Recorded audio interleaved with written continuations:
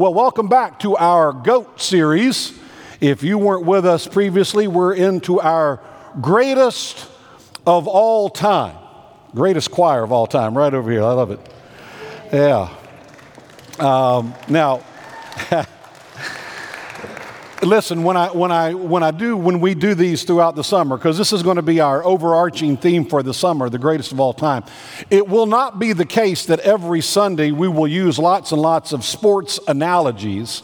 I know that not everybody is into sports. I am very aware of that. My wife loves sports for one reason, is because when you turn on the game and keep it at a reasonable volume, it's great for taking a nap too. That's her love of sports. I will say it is worth noting that June is a very busy month sports-wise. So the NBA is in their finals. And let me hear it from my Canadians, right? Toronto could put this thing to bed tomorrow night. So we'll see if Toronto is able to bring that championship home to Canada. Yeah. In the meantime, for those who are NHL, National Hockey League fans, here's all we can say. The Washington Capitals are still the Stanley Cup champions for a few more days. All right. Washington Nationals, Baltimore Orioles. Okay, I'll put it out there. Soccer, DC United, and let's face it, both the men and women's U.S. national teams, they're getting up and going with their World Cup qualifying. It's a busy month. I will say that as far as basketball is concerned, it's a little bit of a sad time for me because neither my local team, the Washington Wizards, nor my lifelong favorite team, the LA Lakers, are anywhere near the playoffs, nor have they been for years, nor do they likely appear to be coming back anytime soon. Let's just say what it is.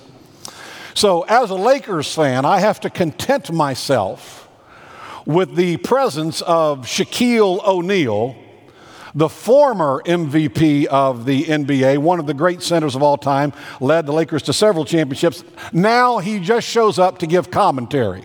That's his job. He's pretty good, actually, as part of the team giving analysis and all this stuff. That's how he makes his presence today felt, not on the basketball court itself. And, you know, there were a lot of people surprised when Shaq showed up in the analyst booth. Part of it's because he left college after just his freshman year. They figure, he's basically a high school graduate, went and played 1 year at college, then he went off to the pros. They assume that somehow the physical size of the man is somehow the opposite of the small size of his brain. That is not the truth.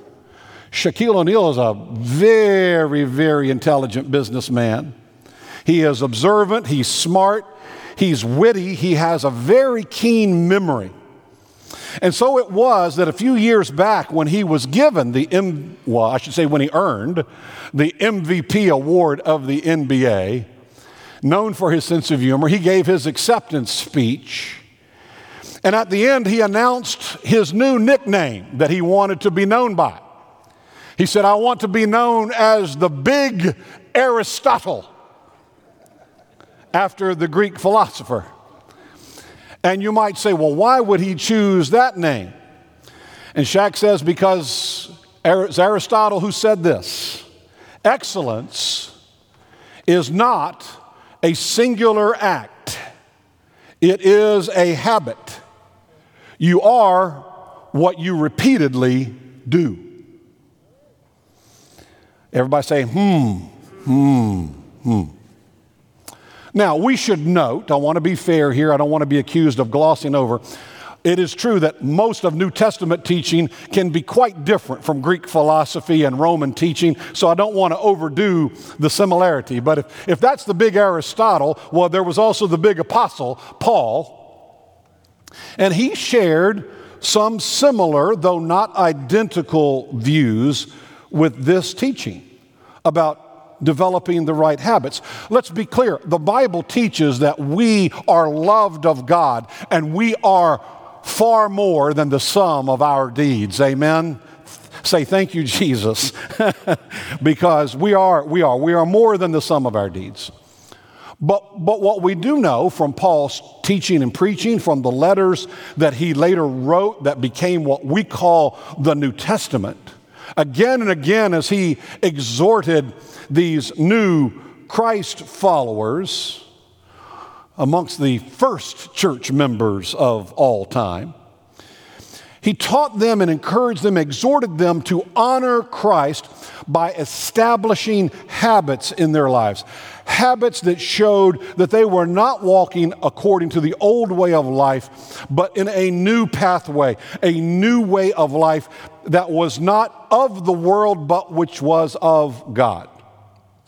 One could argue that Paul was saying, once you declare verbally Christ as Lord, that's absolutely true. We declare him as Lord. It's a singular act, but we go beyond the declaring to the demonstrating, and we demonstrate the lordship of Christ by our habits, by those things that we repeatedly do that reveal the character of Christ in our lives, how we live and how we love. And so as we talk about the GOAT, the greatest of all time, today we're going to talk about the greatest church member of all time. Really, those Christ followers who set such a great example for the rest of us, and they do not receive that honor. One does not get called the greatest church member of all time simply for doing something good, but by doing it over and over and over again with humility and a simple desire to honor Christ. Now, let's get something out of the way. In the same way that when I preached on the greatest pastor of all time, early on I told you all I was not preaching about myself. Hello, you see where I'm going with this? I'm talking about the greatest church member of all time. There is no trophy under here that I'm going to call anybody in here up to receive later. I do want to add and say we are blessed to have some spectacular people. I have been so blessed over the years of my ministry to have so many wonderful members in the congregations I have served, and we have the same thing present in this body of believers. And they always teach you that one should be quite careful, because once you recognize one, somebody else gets themselves in a snit that their name was not called. But I've never been one to follow much conventional wisdom, so what the heck? Let me just get myself in trouble. I want to say that in the past few weeks that I've been the senior pastor, it has been my privilege to visit with some of our more senior saints who have in the past and who in large measure continue to make amazing investments of their lives, their prayer lives, their spirit, their commitment, their treasure, whatever they have to give. They continue to make amazing investments in this church family. So I'm going to call out a few. Had a wonderful visit with Jacob Jones, and by the way, got word from his wife today. Jacob's at home now. We can celebrate. He's in his 9+, okay? So I won't reveal his exact age. One should not do that. But at his 90+, what a man of God, what a wonderful person. What a great celebration. What a great encouragement he was. That's the people, right? The ones you go to visit that encourage you more than you encourage them. And Jacob was like that. Once saw Opal Wagner, and what a blessing. She was great till she prayed for Callie's future husband. Callie objected to that statement rather vociferously. But what can you do? You're in the middle of a prayer, right? She had you where she wanted you, right? Eugene and Frances Bradley. Eugene suffering from Alzheimer's, but an amazing response while we were praying for him and with him, and then a follow-up phone call with Frances, who, if you don't know Frances Bradley, you're just missing one of the great joys in life. It just makes me laugh my head off every time I visit with her. And then the one many of us call Mama, Mary Strassner, who is home, right? Clark, where, right? So she's done her switch out. That's right. She's out, stepped down once again this week. We are celebrating that, continuing her recovery. Look forward to the day she gets back with us. And all those people and many others like them have been such a blessing to our founding congregations and to Pathways for decades, folks, for decades. And in a similar spirit of thanksgiving today, I am bound by conscience to give a shout out to two particular blessings. Marie Satterwhite is right back here. Marie, would you mind standing up? Marie is also years old. And as far as I know, she is our one remaining charter member from our two founding congregations. And still here today with her family. Marie, I found those pictures from the 50s and 60s, and you'll thank me later for not putting them all up. I mean, but it is amazing. The First Baptist Church of Wheaton was founded in 1949, and Marie was in the charter group. So that tells you something. That's 70 years. That's faithfulness. Thank you, Marie. God bless you. The other person I have to mention today is slightly younger, but she has hardly missed a Sunday since her birth in 1996. And next Sunday she will not be with us because she will have already reported to Maxwell Air Force Base in Alabama for her officer training. But my daughter, who I now call Lieutenant Doctor, she starts med school. Callie, well done. We are grateful for great church members. She's been known as a preacher's kid, she's been known as a missionary, and lately she's been known as the part-time custodian here at Pathways. We honor in all kinds of ways here. She'll be doing med school at Bethesda, at USIS, and so we'll look forward to seeing her from time to time. But you helped raise her, you helped shape her, and in return she has blessed us and honored Christ, and that's what great church members do. It is something that we can all do. We have been so blessed with so many wonderful members over the years, and we have an opportunity to learn today how to better be that ongoing blessing. Let's all commit to that today. But before I go there, I have to say this. Today's message is not a claim in any way that Pathways is the Lake Wobegon of evangelical churches, where all the women are strong, all the men are good looking, and all the children are above average, and everybody goes home with a trophy. That is not where I'm going today in our message. It's not an honest approach. We need to be honest. We need to be transparent. We need to lovingly speak truth to one another about what we are doing right, about what we are doing not so right, and we need to correct, and about the biblical habits that we want to be characteristic of Pathways members so that we can always think of each other as some of the greatest church members in the world, because it's a blessing to be a part of a church family of that. Now, whenever you start talking about the greatest, there are people who immediately say, well, that means you're going to be all judgy. You're going to talk about how some are better than others and all this kind of thing. So I asked our video team to help me put up some key principles of how I'm thinking about this today. First of all, let's be clear on something. First, God loves everybody. This is not about God playing favorites. John 3:16 tells us that God so loved the world, everybody, all of us, that he gave his only begotten son for us. So let's be clear. When we talk about the greatest church member of all time and you start feeling, I don't know, I'm not so good about that. God loves everybody, okay? We may not all be yet the greatest church member of all time, but you still have time. You can still be that person.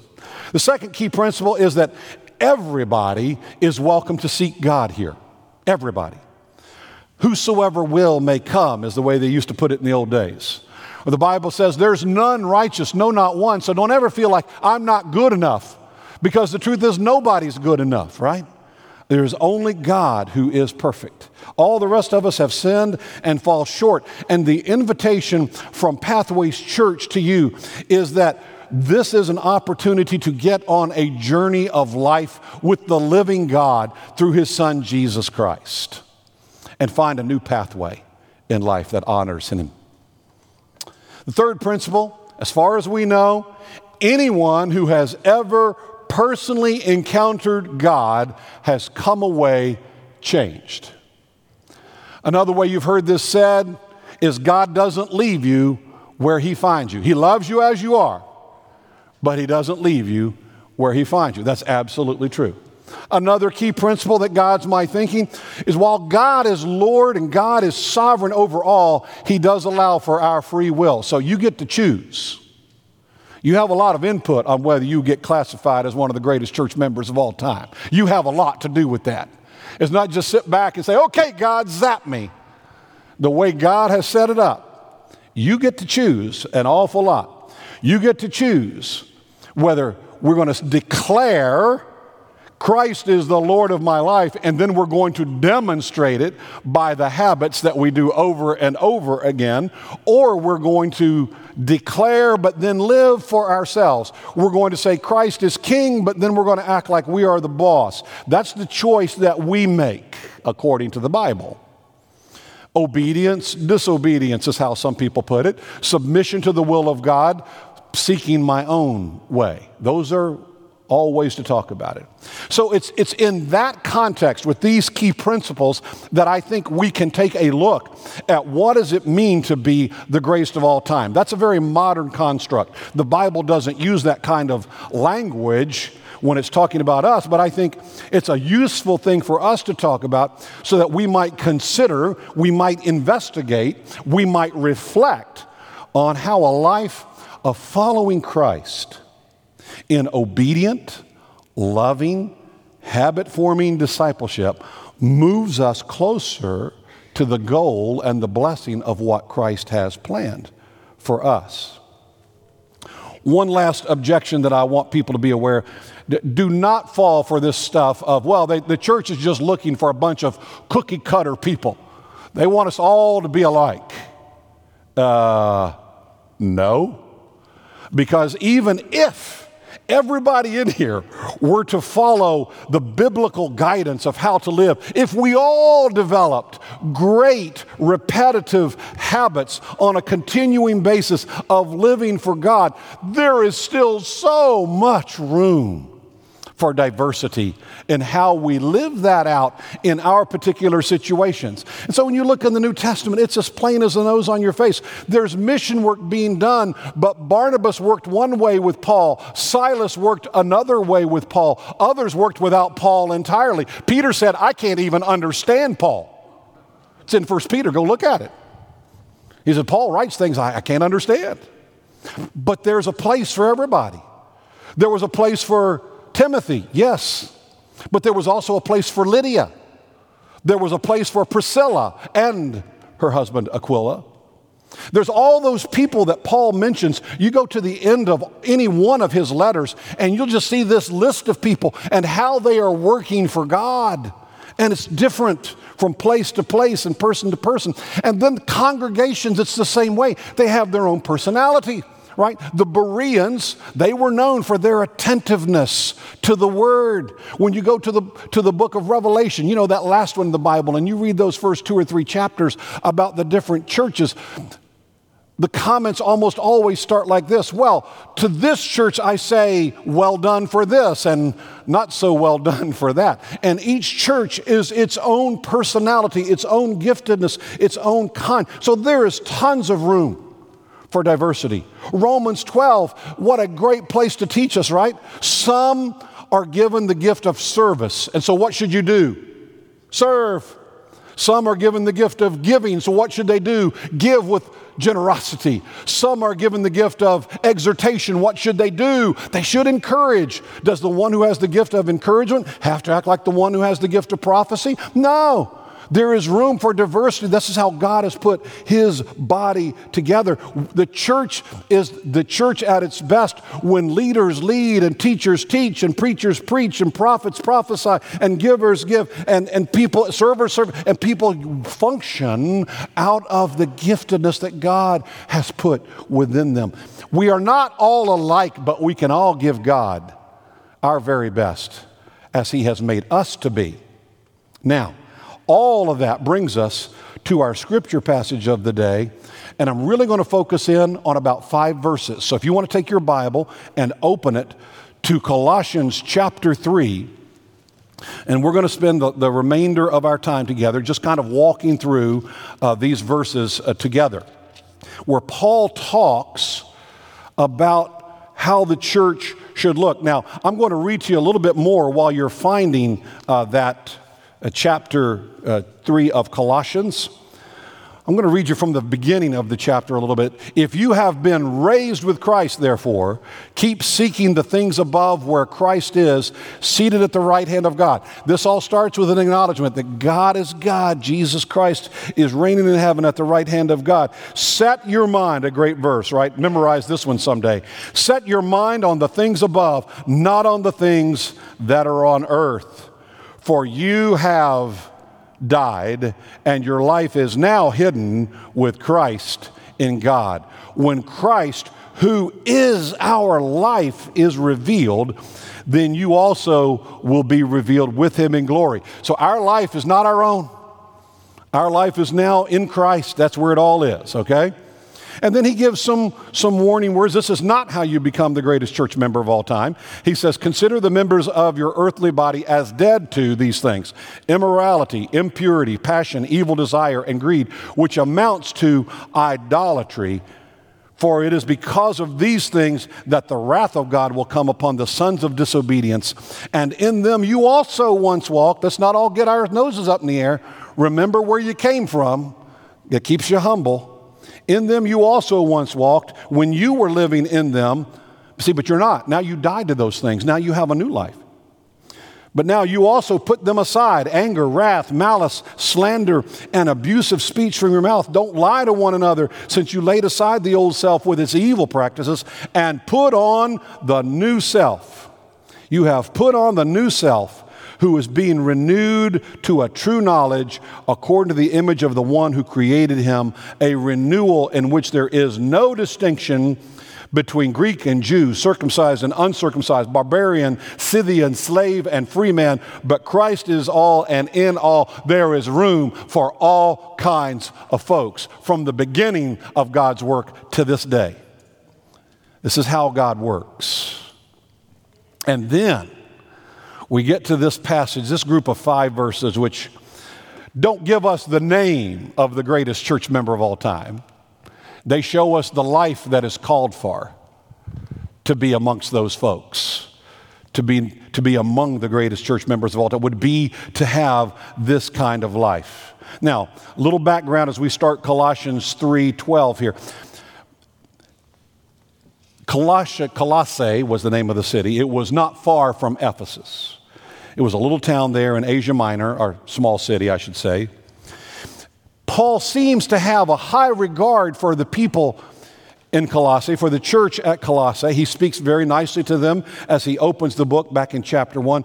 But surprisingly to many people, this is not one of the churches that Paul planted. This is not one of the ones he started. He had enough of a relationship to write with them, probably because it was evidently founded by Epaphras, who's referred to in a variety of places. In verse 7 of chapter 1, Paul says, he's one of you, a servant of Christ Jesus. He refers to him in another place. Epaphras was a man in Paul's company as the letter is being written. He was a person who shows up in various places, called my fellow prisoner by Paul. We don't know if he was actually in prison or if he actually just kind of made sure he never left Paul's side as Paul was in prison. And so Paul writes this kind of nice letter, and he starts off by kind of giving them some props. He says, I'm confident that basically you're living faithful to the truths you've been taught. But then in chapter 2, he begins to talk about some of the problems that are coming in. And there were basically 2 things that concerned him that were somewhat unique to the Colossian church. There was what we would call a legalistic asceticism. Now, for those of you who don't like those, $4 words, asceticism is that withdrawal. I deny myself certain pleasures. It's a strictness. And the legalism means you don't only accept it for yourself, but you're trying to impose it on others, and it gives a terrible atmosphere in a church. So there's a spirit of ascetic legalism going on. But there's another thing that he refers to, and apparently was the rise of a cult in Colossae where people were worshiping angels. Now you might think, that's we all want to promote. No. The main thing going on here is Jesus. Paul says, keep the main thing. Don't get distracted. We're not worshiping angels. They're just created beings like the rest of us. We're created beings. You should be worshiping God. So Paul is trying to write to correct these. And in chapter 3, he warns them about the bad things that can result from this. And he starts it with those verses I read to you a minute ago, talking about how you have to die to self and be reborn. And can we just stop right there and say that's the beginning point for every church member? I don't care whether you ever want to be known as great, if you don't ever want to be known at all, but you can't be a church member if you don't know Jesus Christ. The church of Jesus Christ is those who have acknowledged Christ as Lord and receive from Him the forgiveness of sins. A new life in Christ. The Holy Spirit has come to live within you. That was His promise, and that is how one becomes a believer, a Christian. And so Paul is very clear. This is where it starts. New life in Christ. You do not go out and transform yourself to be a better person. It starts with new life in Jesus Christ. And so the fact that these baptized members of the Colossian community, like all Christian communities, even the one here in Gaithersburg, Maryland, we need to understand something. And it's what he teaches these folks. He says, this is how you used to be. You are now new. You are saved. You are in Christ. This is done. You are reborn and you get baptized. That's true. Still true of the 21st century. But Paul goes on to say, as new creations, you need to go on, you need to grow up, and you need to develop habits which reflect the life that is within you. You are in a world where you are already and not quite yet. You are, shall we say it, a community under construction. You are saved, you are being saved, and you will ultimately be saved.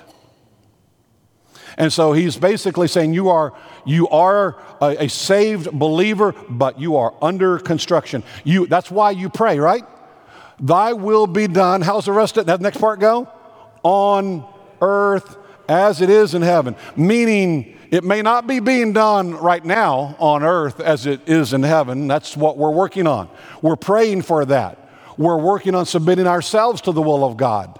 And so all of that is a part of the process, and Paul makes that very clear. We are not completed projects. So whenever you meet a church member who says, hey, I'm done. I've rung the bell. I've achieved it. I have begun. Already you know they are not the greatest church member of all time. They have revealed themselves, because we must all be growing continually until we stand before God again. Now look at verse 12 for a moment. He says, so as those who have been chosen of God, holy and beloved, put on a heart of compassion, kindness, humility, gentleness, and patience. That's 5 great virtues. We're going to talk about them in just a second. But what I want you to see, first of all, he says, put on, or depending on your translation, clothe yourselves with. And this is a great image for Paul to use, the putting on of garments, because you've noticed, right, when we do baptism here, right? What do? How do people come into the water? They are wearing a white robe. Now, you don't have to wear a white robe. You go to a church that doesn't own white robes, it's okay. But it's one of the ways that we here symbolize, you know what? There's something being left behind and something being started anew. And in the early traditions of the Christian church, people would remove, you will remember some of the biblical talk about how clothing worked, they would remove the outer garment and be baptized and put on a new outer garment. Paul is picking up on that imagery. He's saying, look, you guys have been baptized. You've been saved. You've come to know Jesus Christ as your forgiver and your Lord. But now you need to go on to the next step and put on more, the habits that reflect the excellence of your life lived in discipleship to the one who has paid so much for you. That's the picture of it. Clothe yourselves with these virtues. And he mentions these 5, these habits that we need to develop. And listen, these are trademarks of the greatest church members of all time: compassion and kindness and humility and gentleness and patience. And then Paul expands them a little bit further. The next verse, he adds a couple more to them. He says, bearing with one another and forgiving each other. Whoever has a complaint against anyone, just as the Lord forgave you, so also should you. Wow. You know, forbearance is not a word that people use a lot anymore. Forbearance. But that's what he's talking about. The ability to bear with one another. You know, when we say this, you know, I just can't stand them. That's not forbearance. That's the opposite. Okay? Let's be clear. God is calling us. He says, you can't have these virtues without it affecting your life. You have to habitually practice them. And as you practice this compassion and this patience and these things, part of what comes out is forbearance. This ability to bear with one another, to show tolerance, to show restraint in the face of provocation. See, not just when somebody's ignoring you, you can ignore them, but in the face of provocation from them, you can be forbearing. You can be forgiving, which was the next thing. He says, you're supposed to practice forgiveness. Can we be clear here? Forgiveness is a divine trait. It's not something we came up with. This flows out of the heart of God. What does he say? He says, just as the Lord forgave you, so also should you forgive others. Wow. And this is not just the Colossian church, folks. This is us. We're called to give a forgiveness that is made possible only because we know the forgiveness of God. So this is one of the hard words. Like I said, not everybody's taking home a trophy. This is the hard word that we need to hear. If you struggle with forgiving others, and you know that about yourself, that should be cause for serious reflection on how well you know the forgiveness of God. It should just break your heart. You should realize what God has had to do for you. He spared not his own son, but gave him up for us. We do that, we take that seriously, we'll find it a little easier to forgive others. Freely you have received, freely also give. Let's look at the next verse, a couple more virtues, virtues 8 and 9. He talks about beyond all these things, put on love, which is the perfect bond of unity, harmony. It's really kind of the word he's using. Love and harmony. These are very clear requirements for the repair of a world that is full of hate, fractured. Some of the best words of wisdom I ever got from a friend was to point out that, you know, social media has a lot of good going for it. One of the dangers of it is how much it fuels division and hate and anger. And if one's going to use it, one must use it wisely. You read this verse here, he said, beyond, we've already talked about 7 virtues, and he says, beyond all those things, put on love. And he doesn't exactly say how love does it. He just says that it does. It's what brings about this unity, this harmony. And it's not really clear whether love is the thing that binds us together. There was a song about love will keep us together. I remember that somewhere.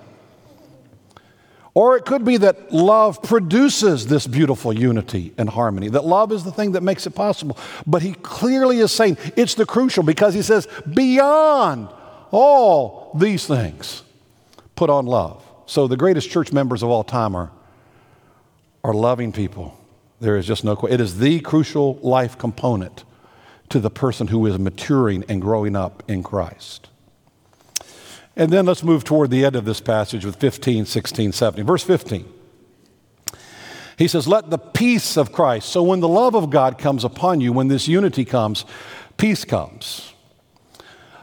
Let the peace of Christ rule in your hearts, to which indeed you were called in one body, and be thankful. Now, it's interesting. He says, let this peace rule in your heart. So you could, if you were diagramming this with art, you might put a throne and put the peace symbol on the throne and put a little tiara on top of the peace symbol. And you would not have an accurate depiction of what the word means in Greek. The word in the original language, the Greek language, really is Not the word so much for ruling from that kind of autocratic viewpoint, but from the viewpoint of an umpire. I wish I had Phil Gerganis here. He was here to visit just last week, and he was talking about all his baseball umpiring. It's really about that one who is able to make a wise decision, right? He said, let the peace of God be the one who umpires you along, who guides you in the right way, who settles the disputes. That's what, he's safe, he's out. The umpire makes the call, and that's it. So yes, there's a ruling, there's an authority to it, but it's really about keeping things moving. Let the peace of Christ keep the church moving. If you have to stop everything the church is doing to appease somebody to get peace, it is the wrong approach. The peace of Christ rules in your hearts in such a way that we are umpired along and we keep moving forward. The Holy Spirit of God speaks to that inner person. The Holy Spirit serves as that guide. And so Paul is saying to the Colossian community, you can unite yourselves as you listen to the Holy Spirit lead you, and it brings you to be that one body in great unity. And that is a great note to end on. But Paul is not done. He still has 2 more verses. And I want you to see, he touches on it at the very end of 15. He says, and be thankful. And then he talks about how thankfulness gets expressed. And this is so important to us here at Pathways. Let's pay close attention here.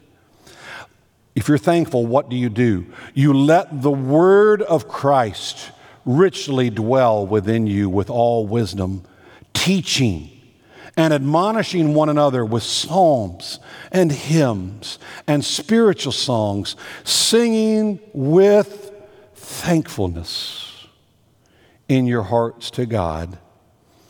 And if you are thankful also, verse 17, whatever you do in word and deed, you demonstrate this thankfulness, right? Whatever you do in word or deed, do all in the name of the Lord Jesus, giving thanks to him through God the Father, or through him to God the Father. What a great word. I mean, Paul says thankfulness gets informed. Look at this very carefully, if you would please, in verse 16, because this gets to a key piece of how we interpret and fulfill our ministry here at Pathways. He encourages the Colossian Christians to experience Christ richly through his own word and through the community's teaching about Jesus. Now, this is important because I think what he's getting at are those 2 different things. It takes knowledge of those familiar stories of Jesus. Folks, don't ever think you outgrow those. You need to remember what Jesus has done. And this is why I love Sunday school and the investment in Vacation Bible School and what it does, because when you teach those stories into people's lives, they become a reference point that you can always think the word of Christ, the example of Christ, let that speak back to you. But he also, when he talks about that and talks about with wisdom, teaching and admonishing one another, he also then brings it to this more formal experience that we know of, the teaching as we move into youth and adult Sunday school, as we move into worship time where we dissect the word and ask God to help us apply it to our hearts, and we really seek to hear what he's saying. This careful knowledge, not just of the familiar stories, but also the transfer of the tradition, the knowledge of what the exact sayings are, that we might get the richness of what God has preserved for us in his word. And I'll just throw this in for free. That's hard to do in a 12-minute sermon. It just is. It requires in-depth study of God's word, not only in this place, but in your home and in your devotion time and in your small groups and the different things that you do. And that gives this bubbling over behavior that he goes into where he says, and that's going to cause you to sing hymns and spiritual songs and declare psalms and rejoice, and everything you do will be done to the glory of God. Here's what I would say, folks, brothers and sisters. You remember, we talk about the greatest church member of all time, that the followers of Jesus were first called Christians at Antioch. Christian meaning little Christ. And so I would simply say, if you want to be known as the greatest church members, plural, of all time, I'd sure like to be known as the pastor of the greatest church. I don't need to be known as the greatest pastor. I'd rather be known as the pastor of the greatest church members of all time.